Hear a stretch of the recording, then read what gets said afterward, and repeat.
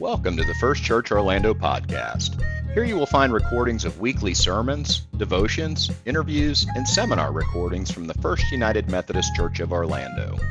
For more information about First Church Orlando, please visit our website at firstchurchorlando.org or follow us on Facebook, Instagram, and Twitter.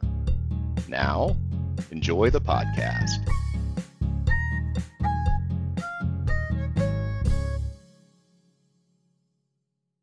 So a core foundational principle, biblical belief in Protestant Christianity, and Methodism would be a Protestant church, is that our salvation is a free gift. There's nothing we have to do to earn it or deserve it. There's nothing we can do to earn it or deserve it. Ephesians 2:8 says, "You are saved by grace because of your faith." This salvation is God's gift. It's a gift. It's a free gift. It doesn't matter what your denominational preference is. It doesn't matter how biblically literate you are. It doesn't matter how much you put in the offering plate. I mean, it matters to me, but it doesn't matter for your salvation. It doesn't matter how frequent your worship attendance is or how many committees you serve on, what your theological biases are, or just how sweet or cute you are. None of that determines our salvation. Our salvation is a gift. I mean, this is core, right? Our relationship with God begins and ends with knowing that God loves us and that God wants the very best for us. That's grace. We call that grace. God's love in action working on our behalf for our spiritual benefit. But the Bible also says things like Philippians 2:12, work on, or some versions say, work out your salvation with fear and trembling. Or James 2:17, faith by itself, if it has no works, is what? Dead. So which one is it? Which one is it? Is salvation a free gift, or do I have to work out my own salvation? Which one is it? Who's right and who's wrong? Well, as most things, the answer is somewhere in between, isn't it? It's a little bit of both. Now, I want to be really clear. We are 100% saved by grace. Our salvation is 100% what God does for us. But once we are recipients of grace, once we come to the knowledge that God has a desire to work in our lives, to be in relation with us, a faithful response to grace is to engage, to participate, to be part of what God's doing. To be in a long-term relationship with God is a long-term process of becoming. It's God working with us cooperatively to become who we were created to be from the beginning. It's about spiritual growth. It's about finding out what our spiritual gifts are and how to use them. It's learning what love means and how really to be in a loving relationship. Throughout this season of Lent, our series is Vices, Virtues, and Vows. Vices, Virtues, and Vows. By vices, we mean sins, and we're focusing on the 7 deadly sins. Each week we will be talking about one of them. But we also are not going to just wallow around in our sinfulness for the whole season. Instead, we're going to use these 7 deadly sins to sort of offer a contrast to their corresponding virtue. That's what we're called to, is to become virtuous people. So by looking at each of these deadly sins, we'll see like who we could instead be if we join in participating in what God wants to do in our lives. Today, we're going to look at the spiritual sin, the deadly sin of sloth. Or if you're British, sloth. Sloth is laziness, right? Sloth is just kind of lackadaisical, not real motivated, kind of couch potato-ish, right? It's just as the animal named the sloth, it just doesn't move too fast or with too much urgency. Now, I have to admit, as long as I've thought about sloth as one of the deadly sins, I've always just thought it was just laziness. I thought, really? Deadly sin just for being lazy? But the deadly sin is not just about laziness. It's particularly about spiritual laziness. Sloth is the lack of motivation to engage with God, to grow spiritually, to connect with God and with our neighbors. It's lacking the spiritual motivation to become who we can be. There's no energy to pray. There's no energy to think about theological thoughts. There's no energy or desire to study or to participate in what God might be doing. There's no interest in becoming a virtuous person. Dorothy Sayers defines sloth as the sin that believes nothing, cares to know nothing, seeks to know nothing, loves nothing, hates nothing, finds purpose in nothing. Carl Menninger adds there's a sin of not doing, of not knowing, of not finding out what one must do, in short, of not caring.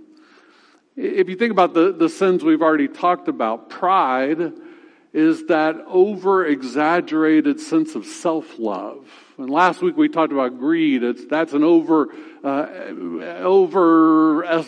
strong love of stuff and money, right?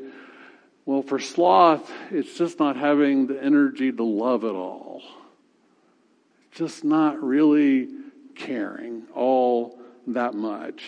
Tony Campolo writes, laziness is what prevents us from loving. Love requires commitment and work, and those who are lazy are seldom willing to expend that kind of energy. For the lazy of the world, love is something that is just supposed to happen. So what is sloth? Well, when I don't feel much like praying and I'd just rather look at Facebook, that might be sloth. When I'd rather just turn on CNN in the morning rather than read my Bible or maybe write in a journal, well, that could be sloth. When I'd rather stay in bed than go to church on a Sunday morning, not that anybody here would ever have done that, right? That could be sloth. When I'm content to know what I know, that might be sloth. When I treat church as a commodity to be consumed at my convenience, that could be sloth. When I doubt that my voice, my participation, my contribution, my gifts would make any difference, so why bother? That could be sloth. When I'm content with the opinions I already have and don't really want to be challenged, that could be sloth. When I know I'd benefit from a book club or a Bible study or maybe even an appointment with the pastor, but I never get around to signing up, that could be sloth. Sloth is just when it lacks the energy or motivation to even care. And so Proverbs 6:9 asks, how long will you lie there, O lazy bones? When will you rise from your sleep? Before Lent started, my wife Kelly asked me numerous times what I was going to do for Lent, meaning what am I going to give up or what am I going to take on? It's kind of a traditional thing you do during Lent. She asked me many times, and I kept saying, I don't know. Then finally, by Ash Wednesday morning, I came up with a plan, and I have implemented it. But up to that point, even though my wife was asking me, Pastor, what are you doing for Lent? I don't know. That was sloth, right? Something I think we ought to always remember is that sloth isn't just, laziness, but it impacts our relationship with God. If we're not going to invest in our relationship with God, how do we expect it to become rich and growing and intimate? Just like our human relationships, right? If I want to have a connection with you, I need to work at that, right? Or if I'm going to have a deep, loving relationship with my wife, that takes intentionality.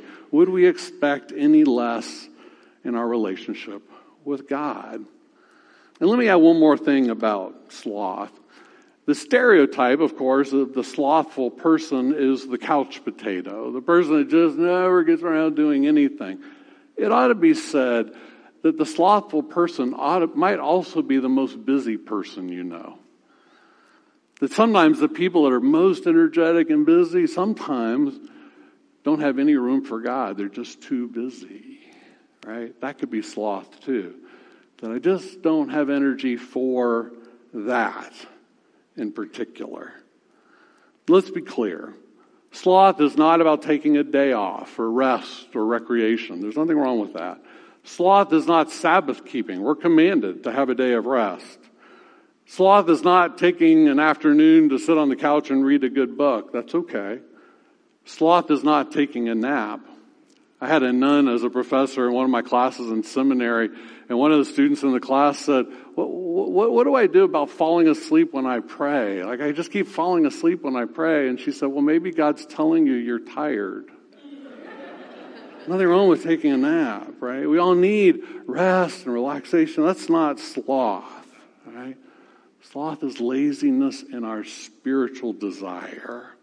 So I said, we're not going to spend all of our time wallowing in our sinfulness. We're going to turn to the virtue. And in this case, the virtue is diligence, spiritual diligence, right?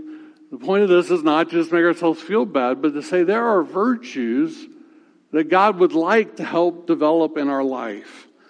Diligence, from a non-spiritual perspective, according to Merriam-Webster, is steady, earnest, and energetic effort, devoted and painstaking work to accomplish an undertaking. So we might say for spiritual diligence, the desire, intent, and commitment to seek and grow in our love for God and neighbor, to become who God created us to become virtuous in every aspect of our life. But becoming virtuous takes some time and effort and intentionality. We don't become virtuous people just by joining the church and saying, oh, I'm a member at First Church Orlando. As virtuous as we all are, right? It didn't come from that. It doesn't just come from one day kneeling at an altar and responding like in some kind of deeply spiritual moment. Virtue is something that happens over time. Think of other ways that you're diligent in your life, ways that you've worked to become good at something. Maybe it was earning a degree. Maybe it was some special project that took extra time and attention. Maybe it was just improving your tennis or golf game. Maybe it was learning how to play a musical instrument or writing a book or preparing special food for a special guest or trying to lose weight, working on a promotion at work. Think about the time and effort and energy it takes to do any of those things. Why would we ever expect our relationship with God to require less? Kathleen Norris writes, we want life to have meaning and we want to be fulfilled, and it's hard to accept that we find these things by starting where we are, not where we'd like to be. Anne Lamott says the secret is that God loves us exactly the way we are and that God loves us too much to let us stay like this. And Sue Monk Kidd adds, the life of the Spirit is never static. We're born on one level only to find some new struggle toward wholeness gestating within. That's the sacred intent of life of God, to move us continuously toward growth. Let's go back to our two animals, the sloth and the ant. A sloth barely moves as much as 50 yards in a single day. They're content to just kind of hang out wherever they are, whereas an ant can travel as many as 3 to 4 miles in a day. Sloths are barely on the move. Ants never stop being on the move. And ants can carry nearly 50 times their body weight. Proverbs 6:6 says, go to the ant, you lazy bones. Consider its ways and be wise. What would it be like to be that ever-moving, progressing ant? When we think about the diligence it takes to grow into the people God calls us to be.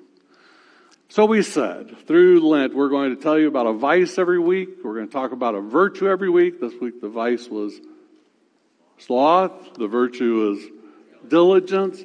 Well, every week we're going to offer a vow. A vow is just a commitment to do something. And so rather than just hearing about these things, we're going to suggest some things you could do. And this week it's really simple.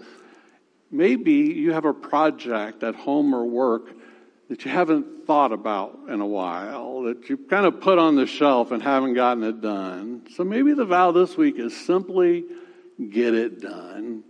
Clean out the closet and give some stuff away. Pull out that book that you never finished and get to reading, whatever it might be. Maybe it's not even spiritual, but maybe if we're more habitual about being diligent in other areas of our life, we might bring that into our spirituality as well.